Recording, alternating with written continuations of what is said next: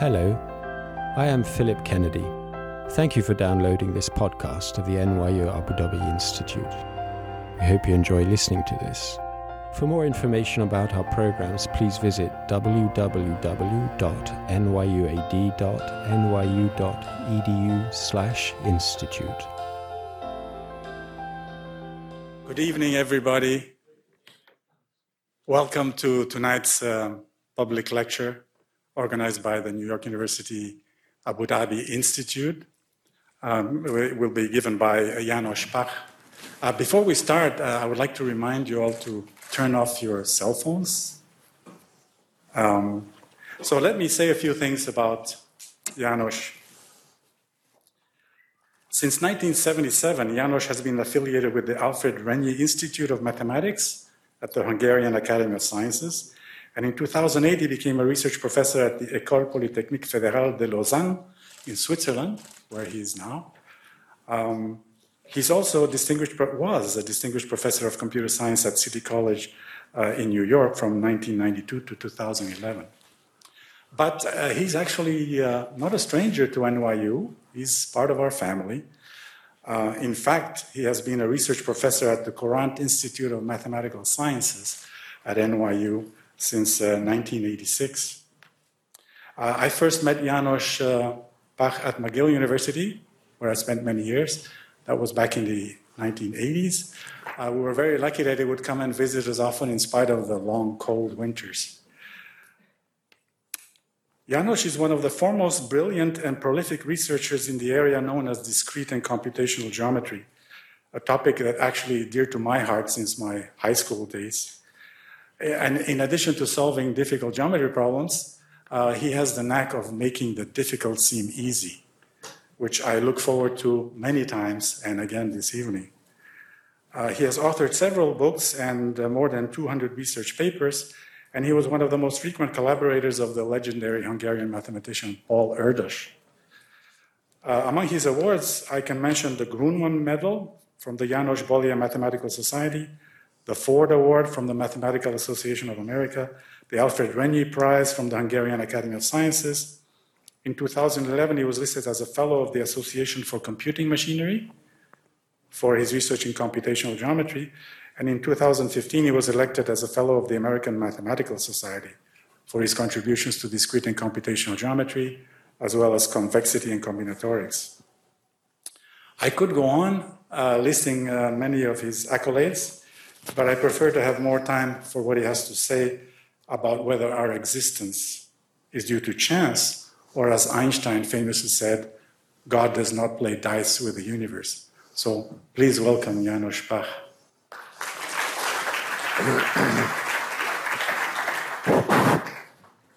So thanks, Gottfried, for the introduction.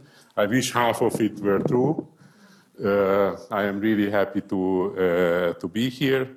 For the second time, I was very much impressed when I visited NYU Abu Dhabi about 3 years ago, and it is great to see this university succeed and grow, and I'm happy to be back. I hope this is not the last time. Now, this picture here, order and disorder, actually I found on the internet. I knew this picture, kind of. These athletes you can see here, they are on the top of the Empire State Building when it was built in right after it was built in 1934. And this is indeed a precarious balancing act. One can watch this picture for a long time. At least I was mesmerized by that. Now, so when I was preparing for this talk, then I was thinking about it, that what can a mathematician say about order and disorder? So what do you do in such a case? Of course, you Google it, order, disorder, mathematics. And to my greatest surprise, this is what I found. I don't know if you can see it, but on the very top place you see mathematics disorder, characteristics, treatment, of mathematics disorder. So it turns out that there is such a disease or disorder that people, especially, elementary school and high school students,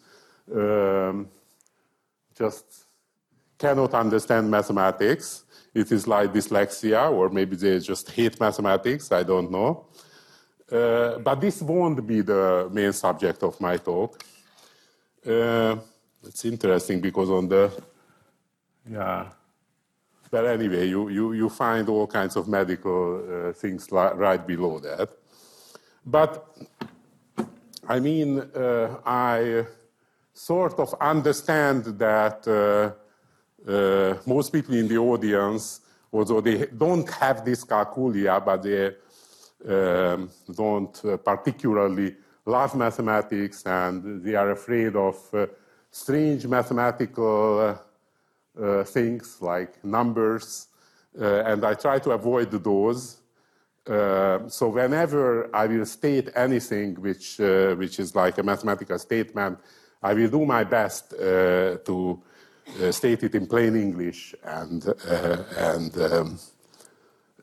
sort of explain it, because everything will have some kind of a philosophical, more general meaning. Now, so disorder. So if you look at the dictionary, that under disorder, you see all these negative things. Anarchy, chaos, disarray, turmoil. This is today's news. Definitely travel ban, chaos. All of these chaotic things, it looks like it is something that we have to avoid, something really bad. And in most cases, this is true. However, it was, I guess, realized a long time ago that you can't even talk about disorder and chaos without talking about order. So this goes back to, at least to Zhuangzi, Chinese, very influential Chinese philosopher, who very explicitly said that it is impossible to separate order and disorder. So those who want to have right without wrong, order without disorder, they have no idea how things hang together. And these two things kind of are correlated, and to refuse one of them means to refuse both of them.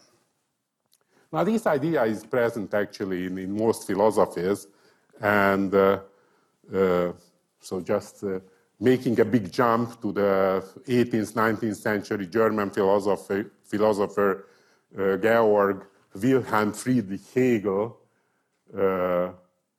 So he was perhaps the one who sort of formulated this most explicitly. So he had this whole theory of dialectics, and so there is, so essentially what he postulated was that this thesis, antithesis, synthesis, that every phenomenon on Earth can be described really as the dynamics between opposing forces. And this is Zhuangzi here. And even you can see on the picture the butterfly. There is a very famous poem by him that appears and is quoted many times in the literature, that one night he was dreaming about a butterfly, and after a while he had no idea whether he was dreaming the butterfly or the butterfly was dreaming him, or actually both of them were dreaming each other. So it's really a kind of universal philosophical thing. It also appears, of course, in the Arabic literature. There is Sheikh Akbar ibn Arabi, the great Sheikh, who lived at several places, including Jerusalem and Mecca, and died in Damascus. And this is, he was not only a philosopher, but also a Sufi poet. And he puts it really beautifully here that I marveled at an ocean without shore, and at a shore that didn't have an ocean, and at a morning light without darkness, and at a night that was without daybreak. So this is precisely the same idea that you cannot even define the ocean without the borders. You cannot even define the light without darkness. Very beautiful poem. And actually, being a philosopher, he traces back this idea to the Quran, to the Holy Quran, the pen and the tablet. The pen is pointing upwards and the tablet is down there. And in fact, the whole scripture is somehow, these laws are sort of the synthesis of these two. Now, it's not only philosophers, of course, who were concerned with these ideas, but there were scientists too. And one famous scientist who died tragically early, maybe I will tell you later how, was Paul Kammerer, a biologist who took very detailed diary in which he wrote down those irregular events that he noticed in his everyday life. And in 1910, November 4, he put in his diary that his brother-in-law went to a concert in Vienna, and at this concert, he was sitting he got seat number 9, and he also got the cloakroom ticket, number 9. It's really a coincidence. He thought that, and then one day later, both of them attended another concert in Vienna, and the same guy got the seat number 21, and again the cloakroom ticket number 21. And he has a lot of such coincidences. He noticed a lot of coincidences like that. And based on his empirical data, he tried to come up with a theory that can these coincidences be explained by simple probabilities, or are they really curious coincidences? Of course, it's not so easy to quantify these things, that how likely or unlikely these events are, because in particular, we don't know how many seats there were. So imagine if it is a small concert room in which there are 50 seats, then of course it's not so unlikely that you get this coincidence. But if you have like hundreds of seats, then perhaps it is more unlikely. So this, returning to this Paul Kammerer, I said that he died tragically. In fact, what happened was that there was his main discovery was that he managed to prove it by experiments that certain acquired properties can be inherited. And there is a nice book written about here by Arthur Koestler, a famous polymath, writer, philosopher, who happened to be born in Hungary, my country. And the book he wrote about Kammerer was the case of the midwife toad. So this was, the experiments were made on salamanders and on midwife toads. I don't know much about these animals. But shortly after these experiments came out and he published his results, and on the basis of that he was appointed professor in Vienna, there was a devastating article in the Nature magazine that appeared in which the author claimed that the results of the experiment were falsified. Now, most likely, it wasn't Kammerer who falsified the results. They were forged by his assistant, but really we never know. And shortly after that, Kammerer committed suicide. But he wrote a nice book, Das Gesetz der Series, The Law of Seriality, in which he writes about these coincidences. And his main idea is that, that these identical events or similar events or data appear so often in a context when you cannot make any sort of causal relationship between things, that they cannot be called coincidences really. And his theory was taken seriously. Einstein, for instance, said that this theory is definitely, about this book, the theory is definitely interesting and by no means absurd, so it cannot be just, completely disregarded. But of course, you should understand that this came out at the beginning of the 20th century. And a lot of really strange discoveries were made at the beginning of the 20th century that looked even crazier, including Einstein's relativity theory or quantum mechanics, the quantum phenomena. They looked completely absurd, and still today they are like the basis of our accepted knowledge of physics. And another famous person who wrote a book about it was Carl Gustav Jung, who was one of the major figures of psychoanalysis. He also was sort of educated on classical Chinese texts, and he based his sort of theory of coincidences and synchronicity, as he called it, on a number of psychic paranormal phenomena that were discovered, telepathy, and things that came up during all kinds of hypnotic sessions.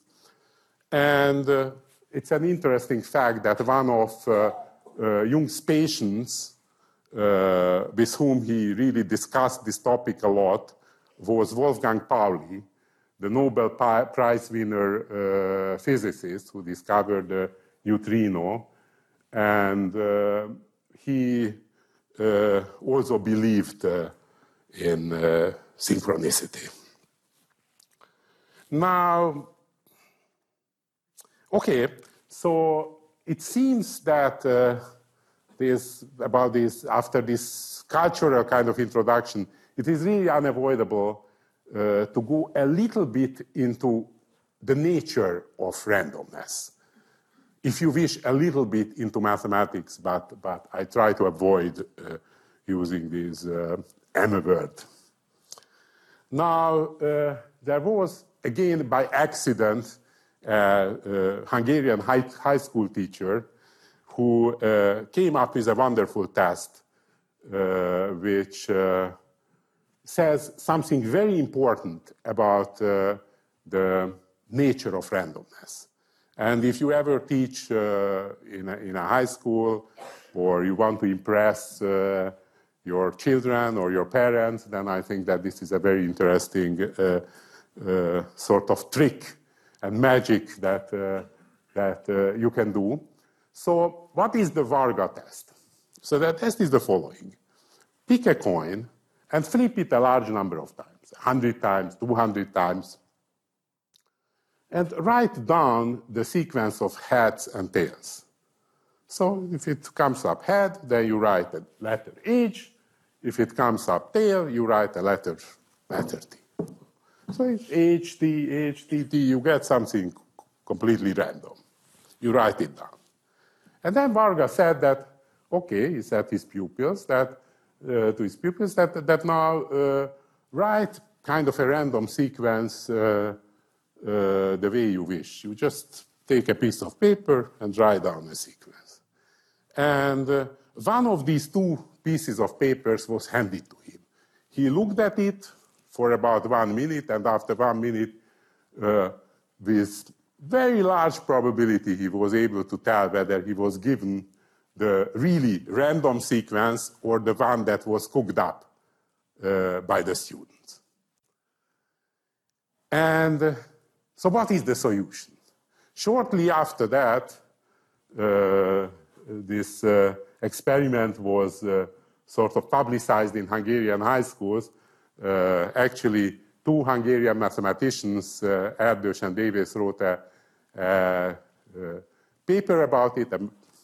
And in this paper, they calculated exactly what the trick behind this was. So the trick was the following, that what Varga did was just looked at the sequence and checked if the sequence contained 6 consecutive heads, letter ages, or 6 consecutive tails, TTT, right after each other. If in the sequence there was no such thing, then it was almost certainly cooked up by the students. Because the students are afraid of writing. You know, maybe if you think about a random sequence, you write, of course, 2 heads after each other, 3 heads, sometimes 4. You wouldn't write 6. You would think that that's kind of over the limit. It never happens that it comes up, because otherwise I would go to the casino and I would win a lot. Same with the tails. And actually it turns out that the probability that you get in a random sequence 6 heads or 6 tails right after each other is close to 90%.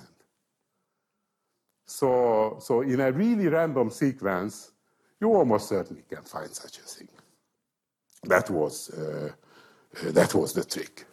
Now, let me just show you this one mathematical figure, because it's interesting to think about it. If you never studied mathematics, or there's no intention of you to ever study, then you can just not listen to what I'm saying. But actually what's happening here, look at the sequence, head-tail sequence, the one that we created above. And we can think about it in the following way, that here, you know, on this axis, you put the integers. 0, +1, +2, +3, also the negative integers. And whenever you have a head, then you move up 1. When you have a tail, you move down 1. So then, if this is, you know, the number of coin flips, then what you get is up, down, down, down, up. You get such a curve. And this curve really corresponds to that sequence, right? It describes that sequence. So this is usually this graph, this is studied by mathematicians. And in fact, it wasn't the mathematicians who started thinking about it. It was more, you know, those French noblemen in the 16th, 17th century who had enough money, didn't have to worry about work, and there was a French Enlightenment. They played a lot of games of chances, and they wanted to figure out their chances of winning in some game, losing in some game. So in particular, this is the simplest game. Of course, they were more interested in playing dice, but this was also a simple game, the coin flipping game. And there was a famous correspondence between Fermat and Pascal, which has eventually led to the discovery of what we consider today as the basics of probability theory, which was essentially done by the middle of the 19th century. So there were basically 2 things that they discovered. The first thing is, which looks very logical, but it had to be put in the right framework, is that, you know, if you do this coin flipping, say 100 times, then you would expect that roughly 50 times it will come up head, and roughly 50 times it will come up tail. So if it is exactly 50 times, then of course you go up 50 times, you go down 50 times, and eventually you will end up exactly on this horizontal axis. But in most cases, you won't be far from that.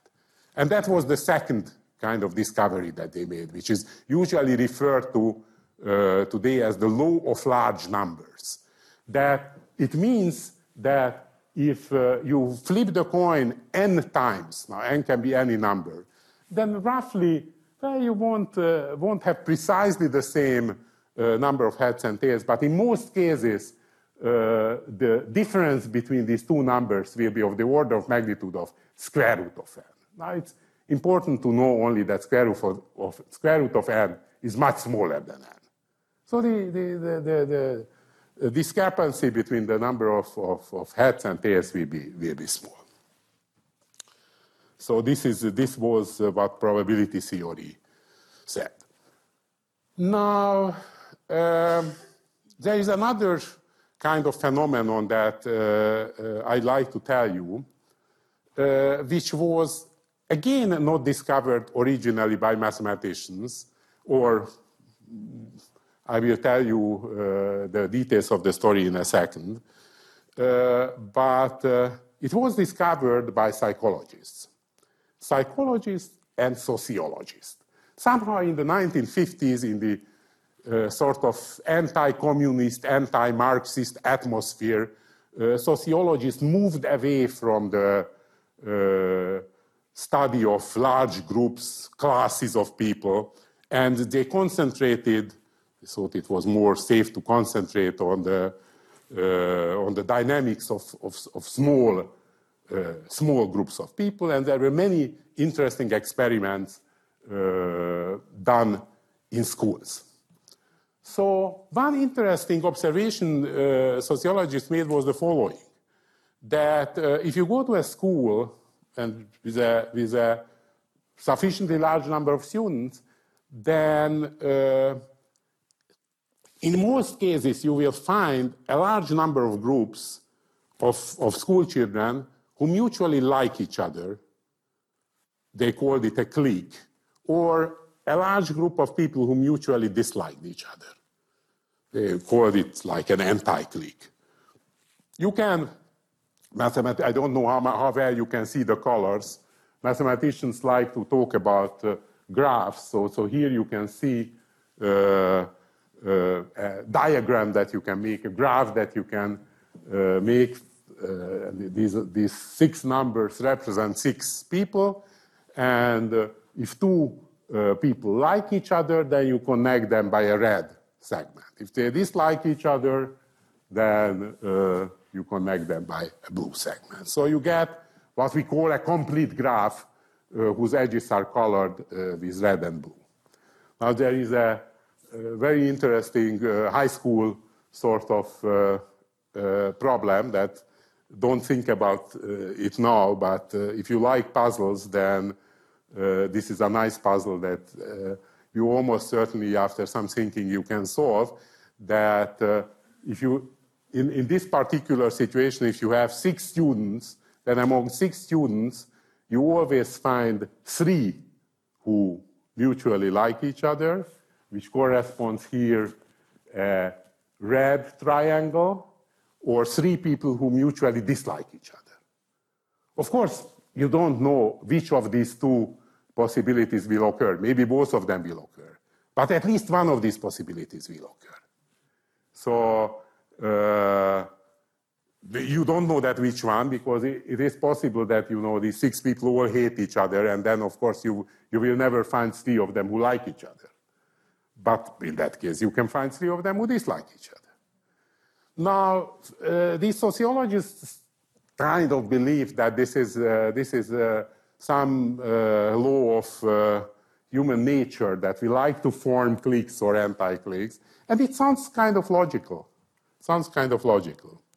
However, this Frank Ramsey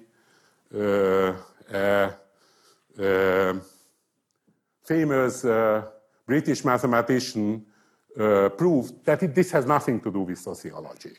In this particular form, quantitative form, the theorem was proved by Erdős and Szekeres. So the statement is that what we saw in the previous puzzle, that you can find 3 people who mutually like or mutually dislike each other, you can say it for any kind of number k. You take 100 people. The only thing is that in order to find 100 people who mutually like or dislike each other, you have to take a much bigger school. How big of a school? Well, unfortunately, the school has to be big. Really, the number of students should be 4 to the 100, which is probably bigger than the number of atoms in the universe. But never mind, this is kind of a philosophical fact, if you wish. This philosophical fact somehow says that there is no total chaos, right? So no matter how you define the relationships between a large number of people, you can always find large, but of course much smaller groups of people who all like each other or dislike each other, which is a very regular behavior. So you start with a totally chaotic system of relationships, and then, no matter how you define that, you find many people who are completely, who all like each other or dislike each other.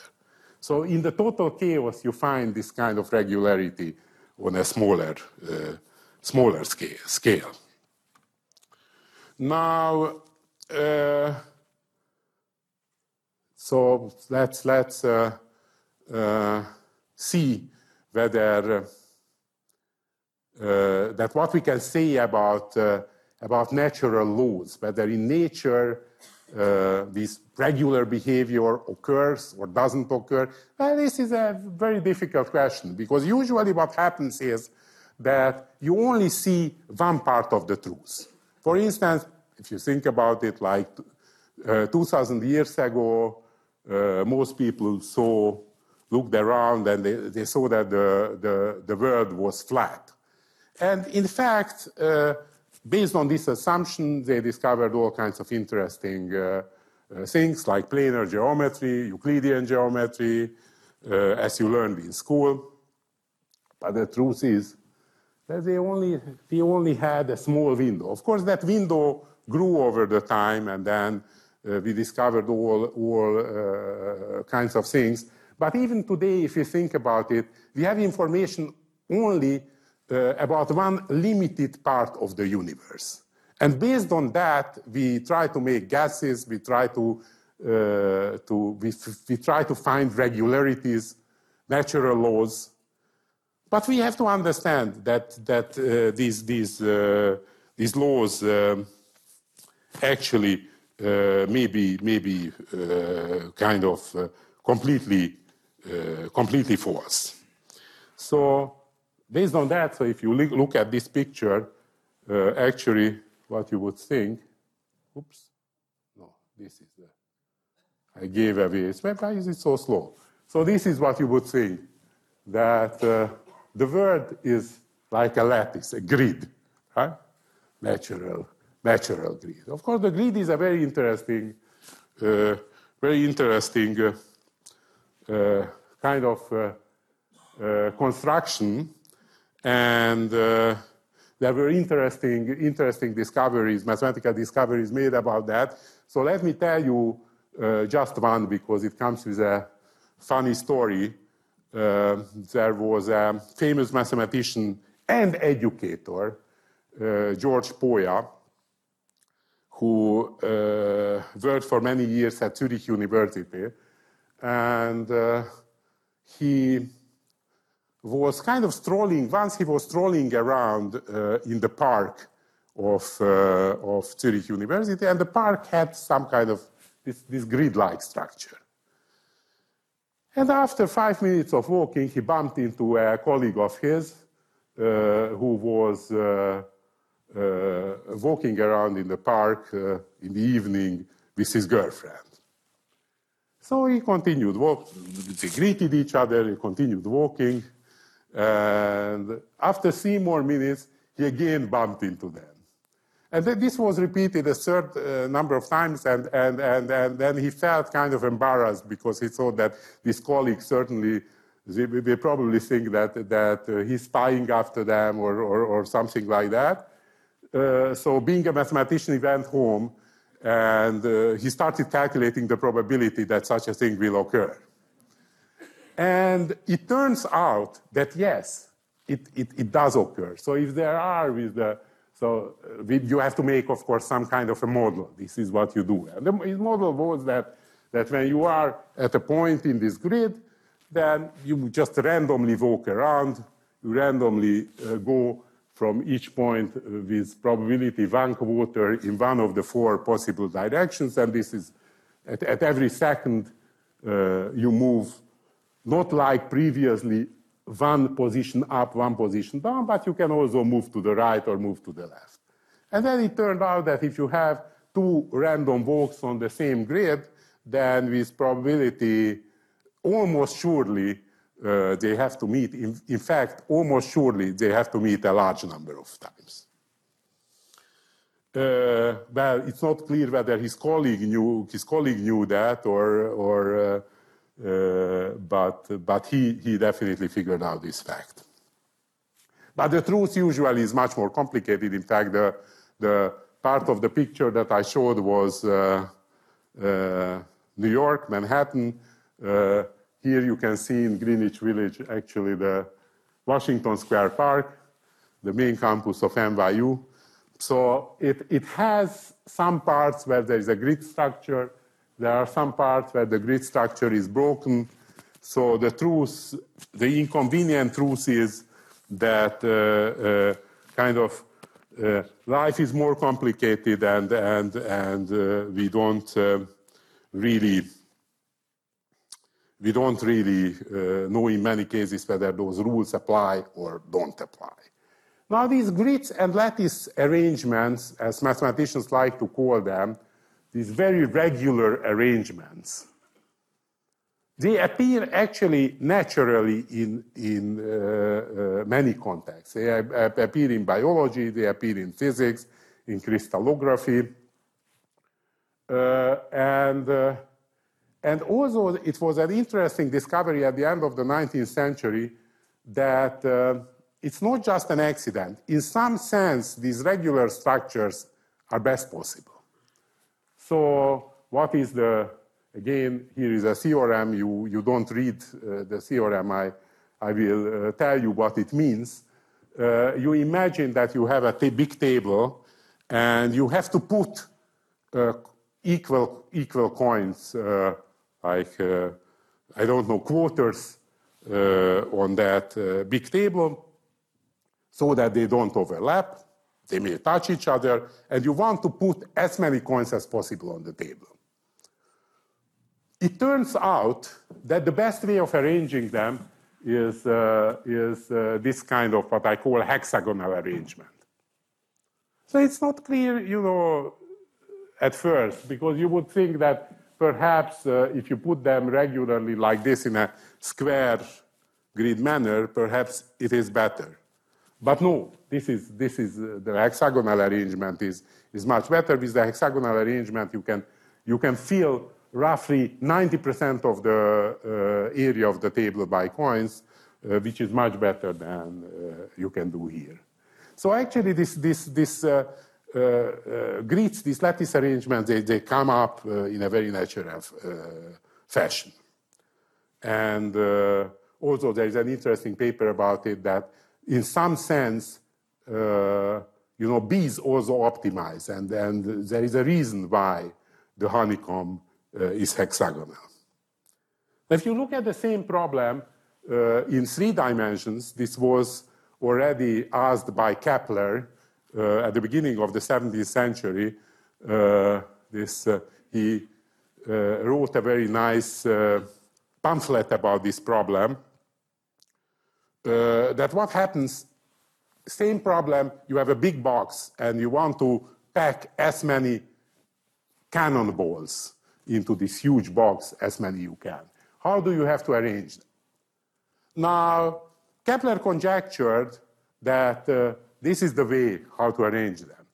Now, I will also call it like hexagonal arrangement, because what happens is that if you think about it, that this arrangement consists of layers, and each of those layers is like a hexagonal packing, like the one that I showed in the play. Now, this is an economical sort of arrangement. You can put a lot of balls in a small sort of region in this way. This was, of course, discovered by many people, because if you go to the market, then on the market you can see that oranges and apples and whatever, they are always arranged in this fashion. But this may have, a different reason. Maybe it is more stable, who knows. But actually, it turns out it is a theorem, and after almost 400 years, Hales proved that this is really the densest packing of cannonballs. I put a little question mark there because it's an interesting fact that this theorem had a computer-aided proof. And in fact, not only that the proof was computer-aided, but to check the correctness of the proof, you also need a computer. So there are some people who have doubts whether that proof is correct. So let me show one last mathematical example, but here really don't look at those first four nights. It's really a very simple question, only if you are a mathematician. So the question that we would like to address here is that, okay, these lattices, these grids, they really look perfect.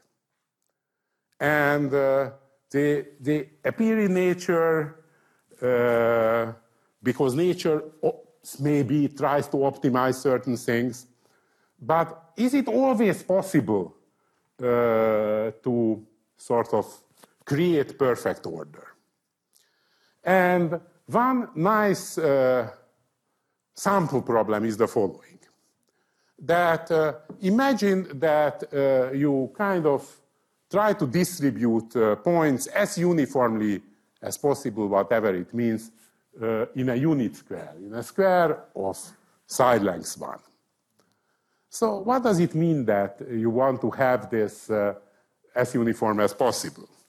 Well, so if you have this square, if in the total, if in this square you have altogether n points, then you would expect that if I cut this square into 4 smaller squares, then in each of those 4 smaller squares, I would have roughly 1/4 of the points.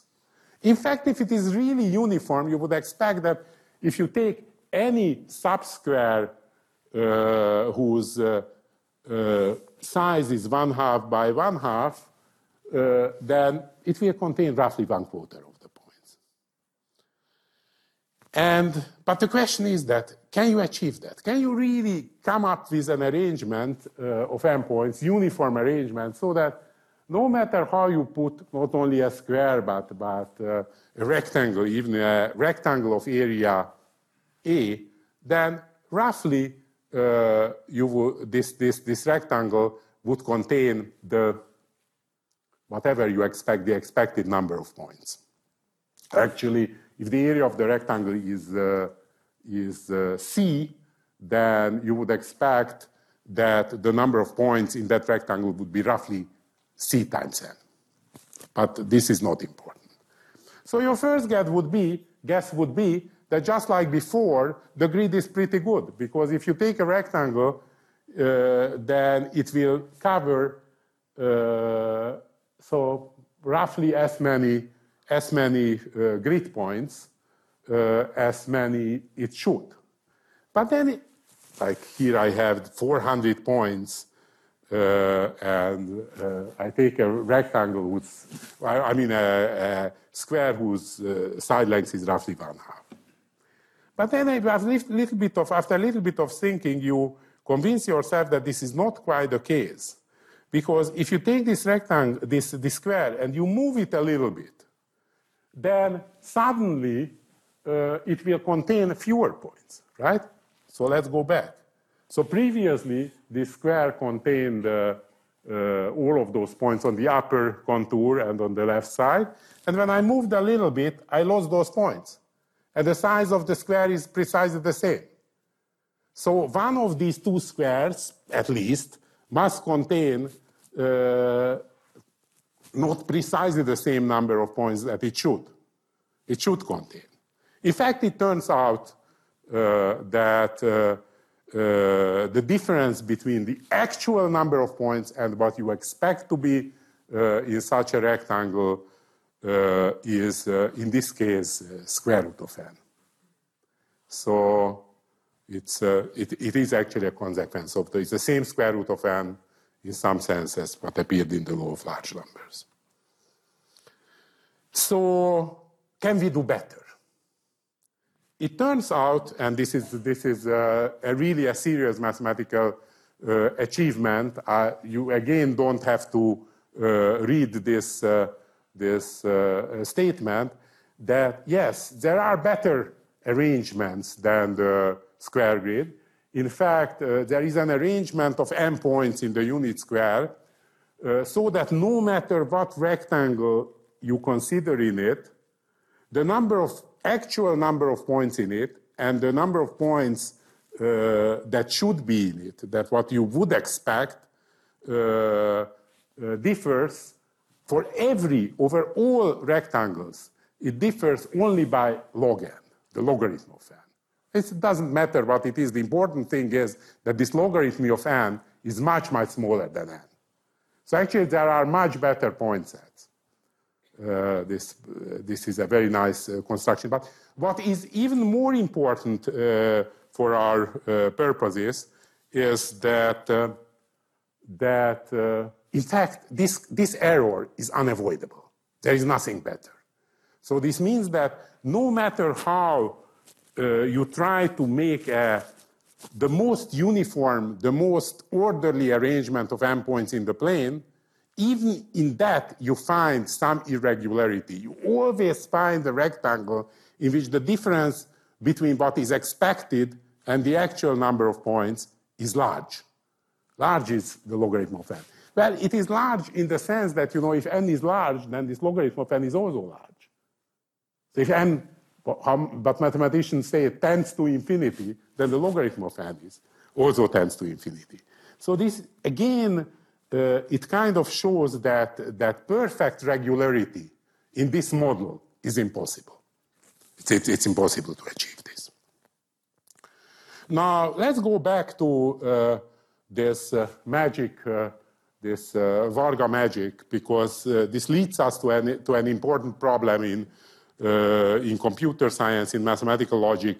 So if you have a hat-tail sequence, then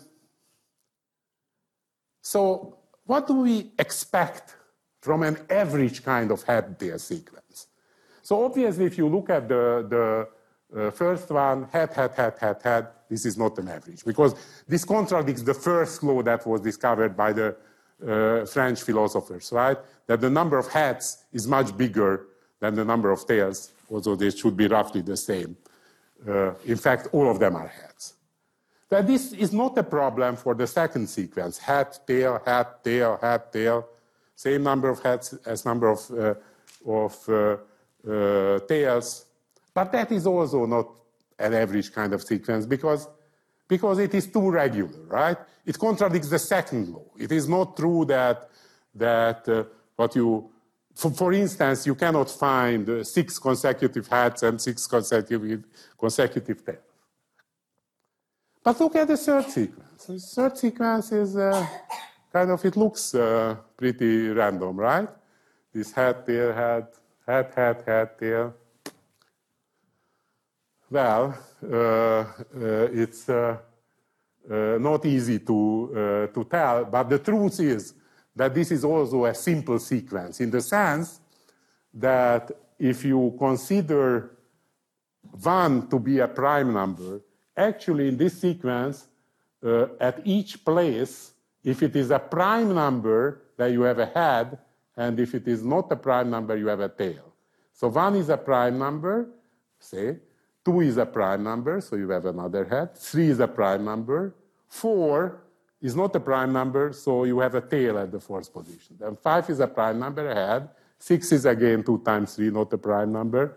So this looks like a complicated sequence, but it's very easy to define it. It's very easy. You can give a short description how you can define this sequence, how you can construct this sequence.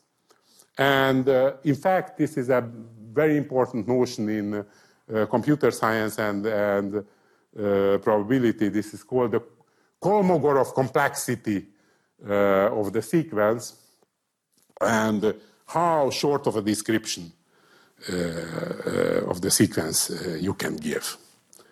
Now, but here we face a very important and interesting problem, the language. So maybe that's all what causes all this trouble, you know, that we have this language. And maybe there is some problem with the language. But it turns out that no. Actually, that definition doesn't strongly depend on the language. And here we come to the crisis of what was called the crisis of foundations at the beginning of the 20th century, which really shook mathematics, and for many years it wasn't clear if it was the end of mathematics or not. And eventually this led to the sort of building modern computers.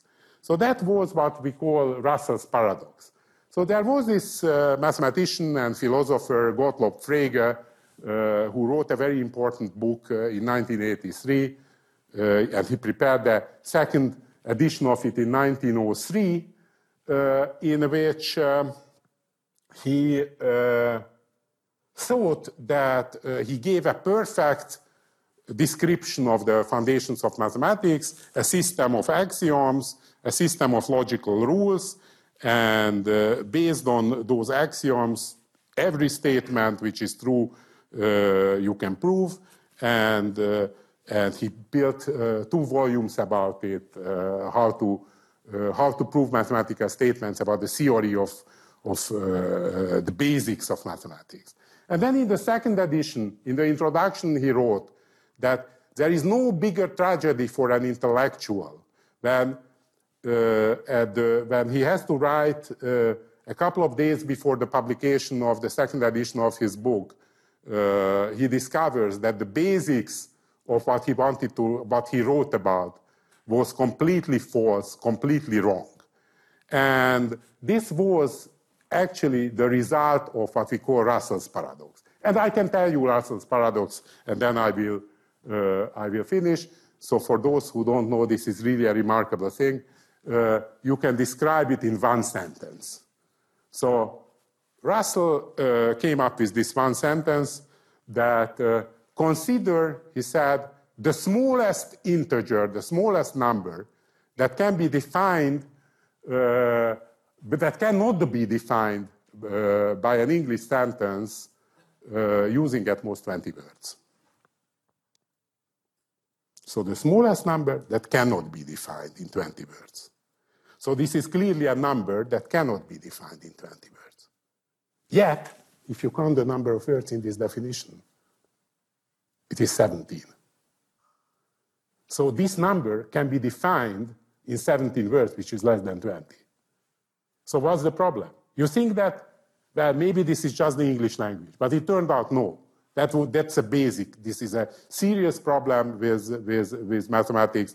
So there are some definitions that simply, although they look very precise, but they have to be avoided somehow because there is a problem with that.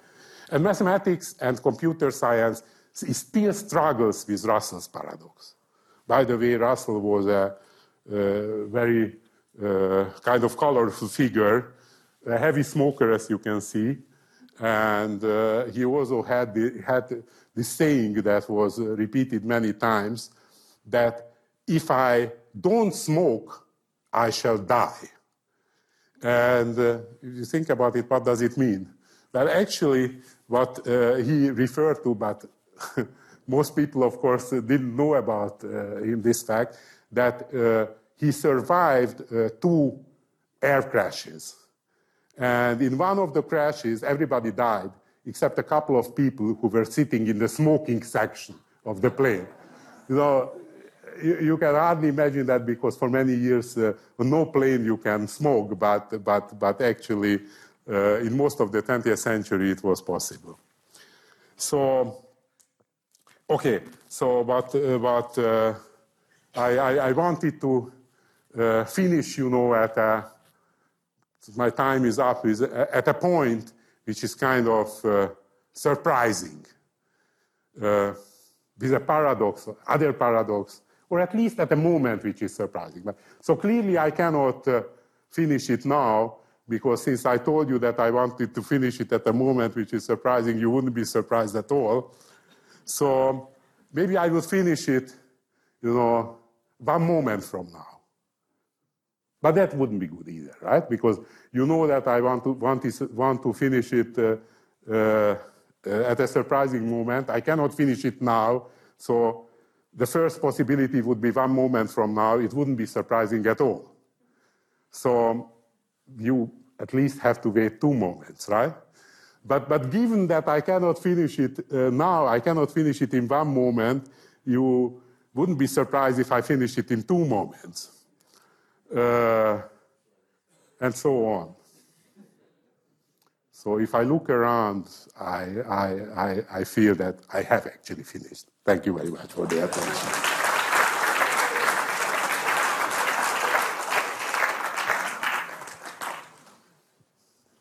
Thank you, János. Well, we have plenty of time for questions. And there are 2 people walking around with microphones. And here is one too, for you. Yes. I think everybody can hear me.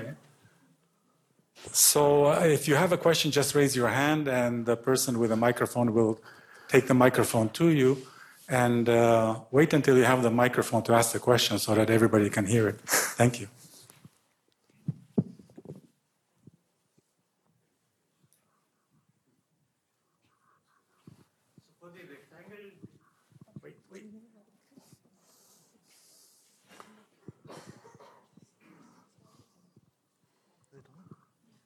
For the rectangle discrepancy problem, log n is the lower bound. What is the current upper bound? Log n is actually correct. Okay. I used to think it's log n to the some 2.5. That was no. Log n for this axis parallel rectangles. This is really log n. Which is, okay. Thanks. Yeah.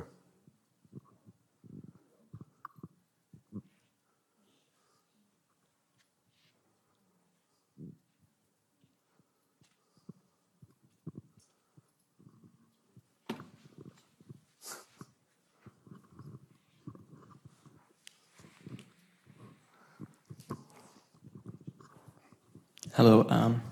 What do you think of the idea that rolling a die or tossing a coin isn't inherently random? Because to some extent, if we can know about the initial condition before we perform the random event, if we know all about the initial condition, we can theoretically predict the result. And actually, I've seen on the internet a couple of robots that can control those initial conditions and always come out with the same result, head or tail. So this is a very interesting question. So it can be answered on a philosophical level and also on a practical level. So on a philosophical level, this idea came up at the time of the Enlightenment by French philosophers. And in fact, it was Descartes who introduced the system of coordinates and this whole method how a physical process can be described using what today we call calculus and these coordinates. And in this Cartesian sort of mathematics, it looked plausible that if we know more and more about the position of those, atoms and molecules, if we knew today for each atom in the universe, that where it is exactly with what velocity it moves, then maybe we could tell the whole future of the universe. Now, this looked very plausible. It is possible, actually, that this thing is valid for many physical phenomena. But basically, what quantum mechanics showed that this is impossible. So there is this famous uncertainty relation of Heisenberg, who was one of the founders of quantum physics, which actually says that if you want to determine the position of an atom and its velocity, then you are bound to make a mistake. The product of the two mistakes sort of is bigger than an absolute constant. So if you want to determine the position with great precision, then you will have less information about the velocity and vice versa. So as we understand quantum physics today, somehow the future is not determined. Now, as for the second aspect of your question about the coin flipping, coins are, of course, huge. They are not like atoms. So these quantum phenomena most likely don't really apply in that context. And in fact, you don't have to produce a robot. You can be a talented con man and learn it how to flip a coin in such a way that you can actually influence the outcome of the experiment. Maybe not perfectly, but so that the number of heads, for instance, would be significantly, the probability that it comes up head will be significantly larger than 1/2. And no coin is perfect. The weight distribution is not perfect. It has some kind of global physical parameters in which they are not perfect, and indeed you can explore them to cheat randomness.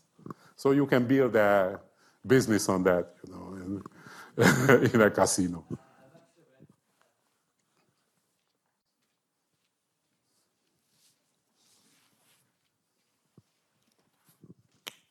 I remember reading somewhere that actually the U.S. nickel has a 1 in 6,000 chance of landing not on its head or tail, actually on its side. So that's interesting. Yes, yeah. Thank you.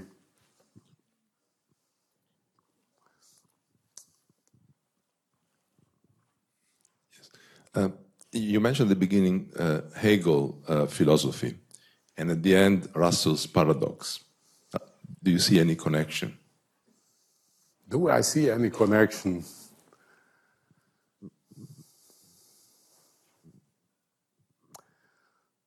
Well, I mean,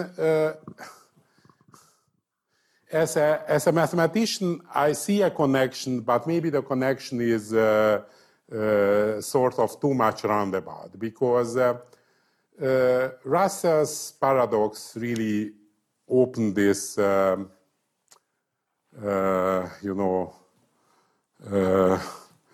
bottle and let the genie out, and after that, all kinds of deep problems occurred in mathematical logics which partly were clarified by Gödel's theorems.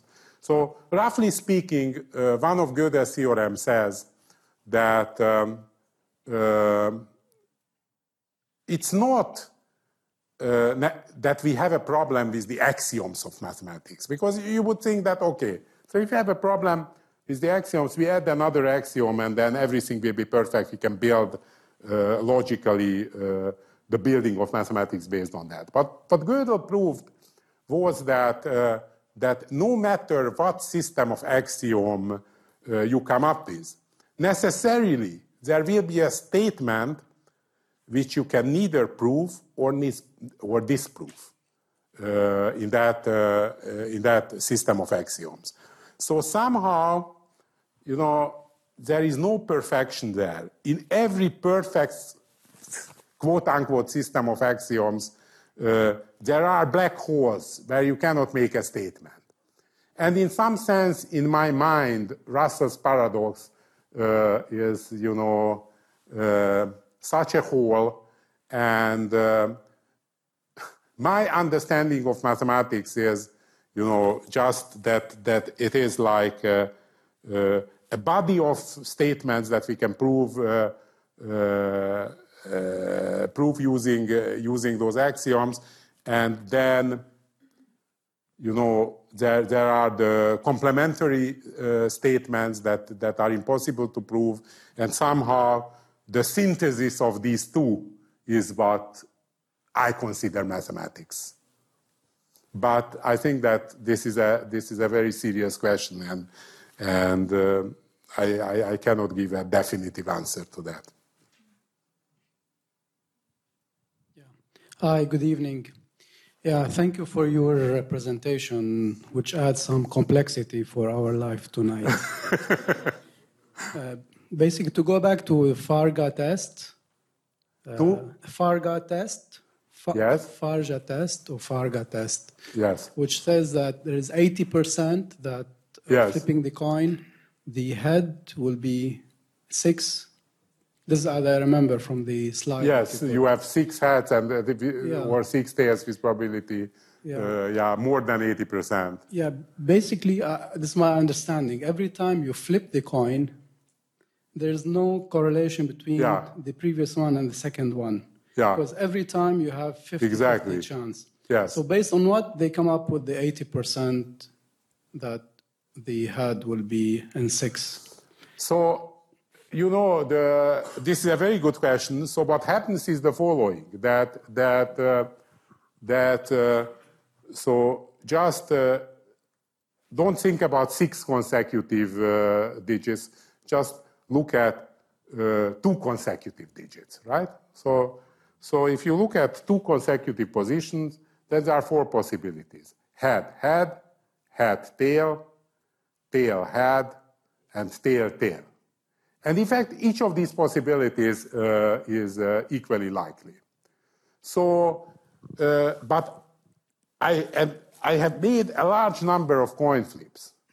So if there is a large number of coin flips and I divide those into pairs, then this means that there is a large number of pairs of experiments. And roughly in 1/4 of the cases, I will have that a pair will be head-head, a pair will be head-tail, a pair will be... It will be 25%, 25%, 25%. And it is the same thing if you have 6 consecutive positions. Then actually, if you have head, head, head, head, head, head, head 6 times, the probability of that is very small. 1 divided by 2 to the 6. 1/2 times 1/2 times 1/2 times 1/2, you do it 6 times. It's very, very small. But since you repeat this experiment many times, nevertheless, in one out of those times, you will have this will occur. The only question is that how many times I have to repeat this experiment in order to get that. So yeah, if it is 200 times, it was 85%. If I repeat the coin flipping 400 times, then it is 99% that it will occur. Moreover, with large probability, you will also have 7, heads next to each other or 7 tails next to each other. So as you increase that number, also this kind of regular subsequence, the length of that will increase. Yes. Human beings like to order things by, and for example, they do models to do that. And they model history and they explain history by forces, fundamental forces, and when they want to be sophisticated, they increase the number of factors. And they do the same thing about the future.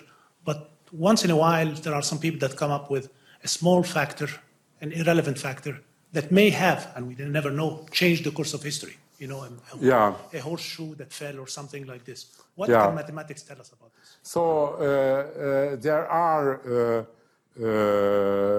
parts of mathematics in chaos theory, for instance, which is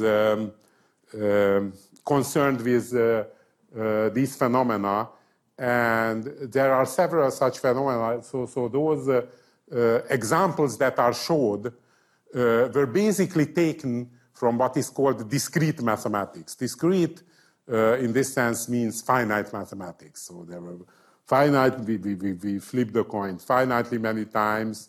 In that group of school children, there were finitely many school children, and so on. But what you learn in school mostly is non-finite mathematics, it's calculus. Calculus and also what you need very often for designing airplanes and whatever is differential geometry, differential equations, sort of a theory of continuous functions. It's not just like those functions I showed that they go up or down or up or down. These are finite functions, but really complicated continuous functions.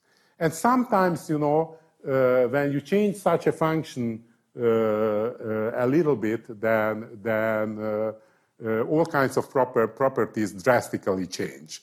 So, this phenomenon that in differential equations, this is a well-known phenomenon which many people describe that if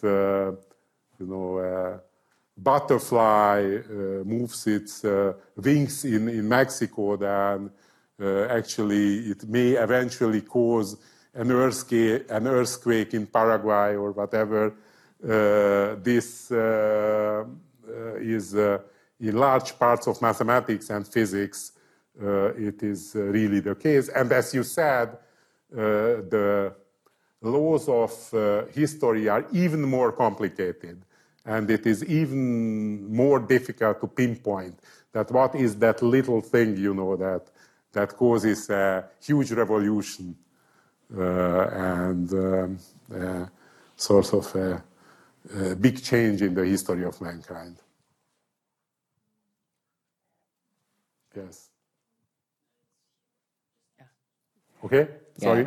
Thank you, Sir Janos, for this interesting presentation. Thank you for listening.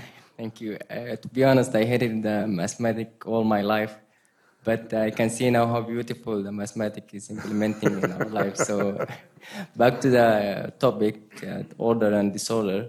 So in order for us to accept or leave the order, we have also to accept the disorder as a conclusion. Yeah. Exactly. Yes, that was the point I wanted to make. So thank you for emphasizing it. Thank you, sir. So someone over there wanted.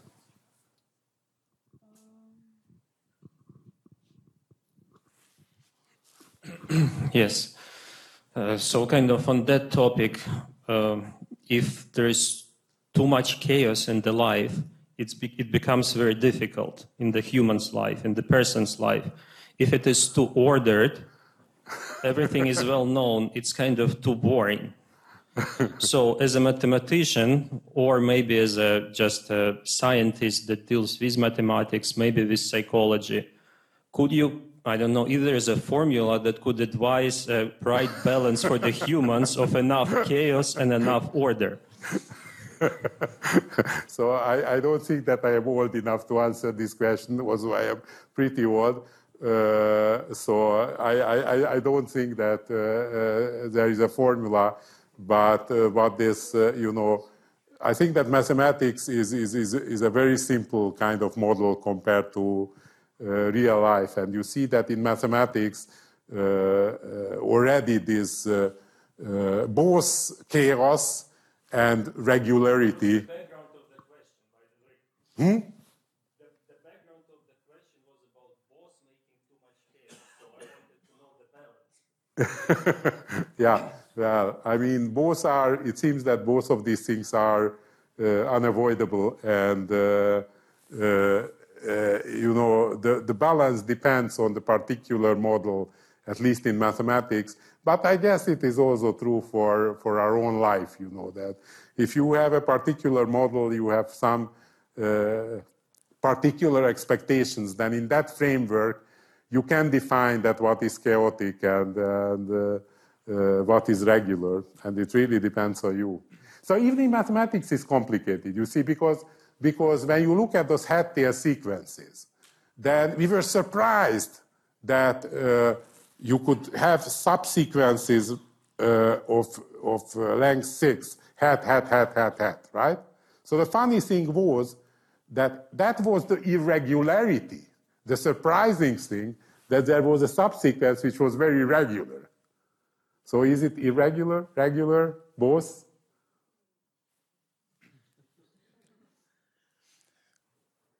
So I have a question about a relationship between two things that you talked about. The law of large numbers. Yes. And I would like to know what you think of how that relates to the possibility of repeating an event. So if you had a coin, for example, that you knew you could only flip 10 times, and that coin would disappear forever, would that affect, do you think that there's a relationship there that affects the probability that that coin flip series would adhere to that ratio? I don't understand your model. So you have many coins. So say you have one coin to start with, one coin, and that at the end of that coin flipping, you can flip it 10 times. After you flip it 10 times, the coin is used up, and it evaporates. You cannot use it any longer. Yes. You can never repeat the trial. Yes. Because the conditions can never be replicated. Yes. Do you think that would affect the outcome of what you would receive from that trial, those 10 flips? Would that adhere to that ratio if it could never be performed in the future? So, if we use this model, if I understand well, then you look only not at sequences of coin flips of length n, large number, only sequences of coin flips of length 10. And then it is, from the point of view of probability theory, this is a very simple case, because if you repeat the experiment only 10 times, then the probability that first time it will be head, it is 1/2. First time it will be tail, it will be 1/2. Second time it is exactly the same. So just like I said before, you can specify any head, tail sequence of length 10. The probability that that will be your particular, the outcome of those 10 coin flips will be exactly 1 divided by 2 to the 10. Do you think, though, that there is a difference if that series of events, example, we're talking about a class of events like coin flips, but if this is something that's a supposedly random system and they can never be replicated, so it's in essence, if you had coins, then you never have coins again.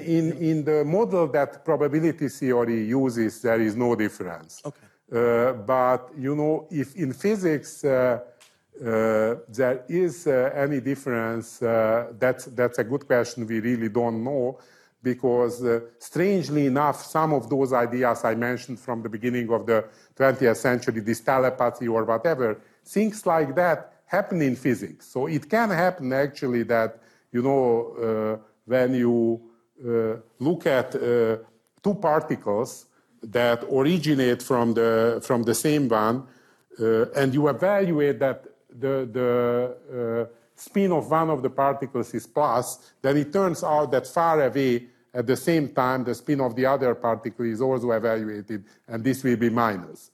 And this somehow in many ways contradicts of our understanding of physics, but this is a possibility that sort of strange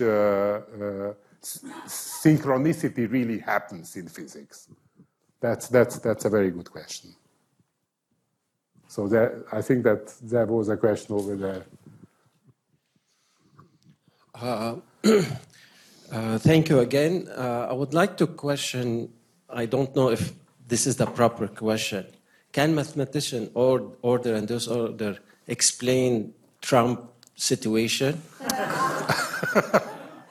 Yeah. That was, I think that I showed that slide at the beginning from CNN, today's CNN, right?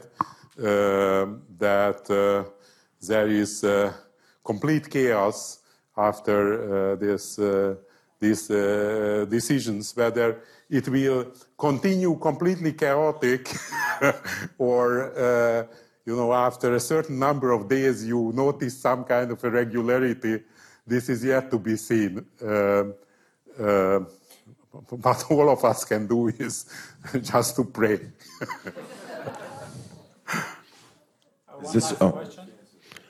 One last question. Yeah. Thank you very much for this presentation. I may just add a remark to what the gentleman here said. Do you think there could be a connection then between mathematicians and astrologists? Well, I mean, Trump happens to be a Gemini, and from an astrologist's point of view, I don't know. Most of those mathematicians I know don't believe in astrology, so I am not the right person to ask because I am prejudiced at that.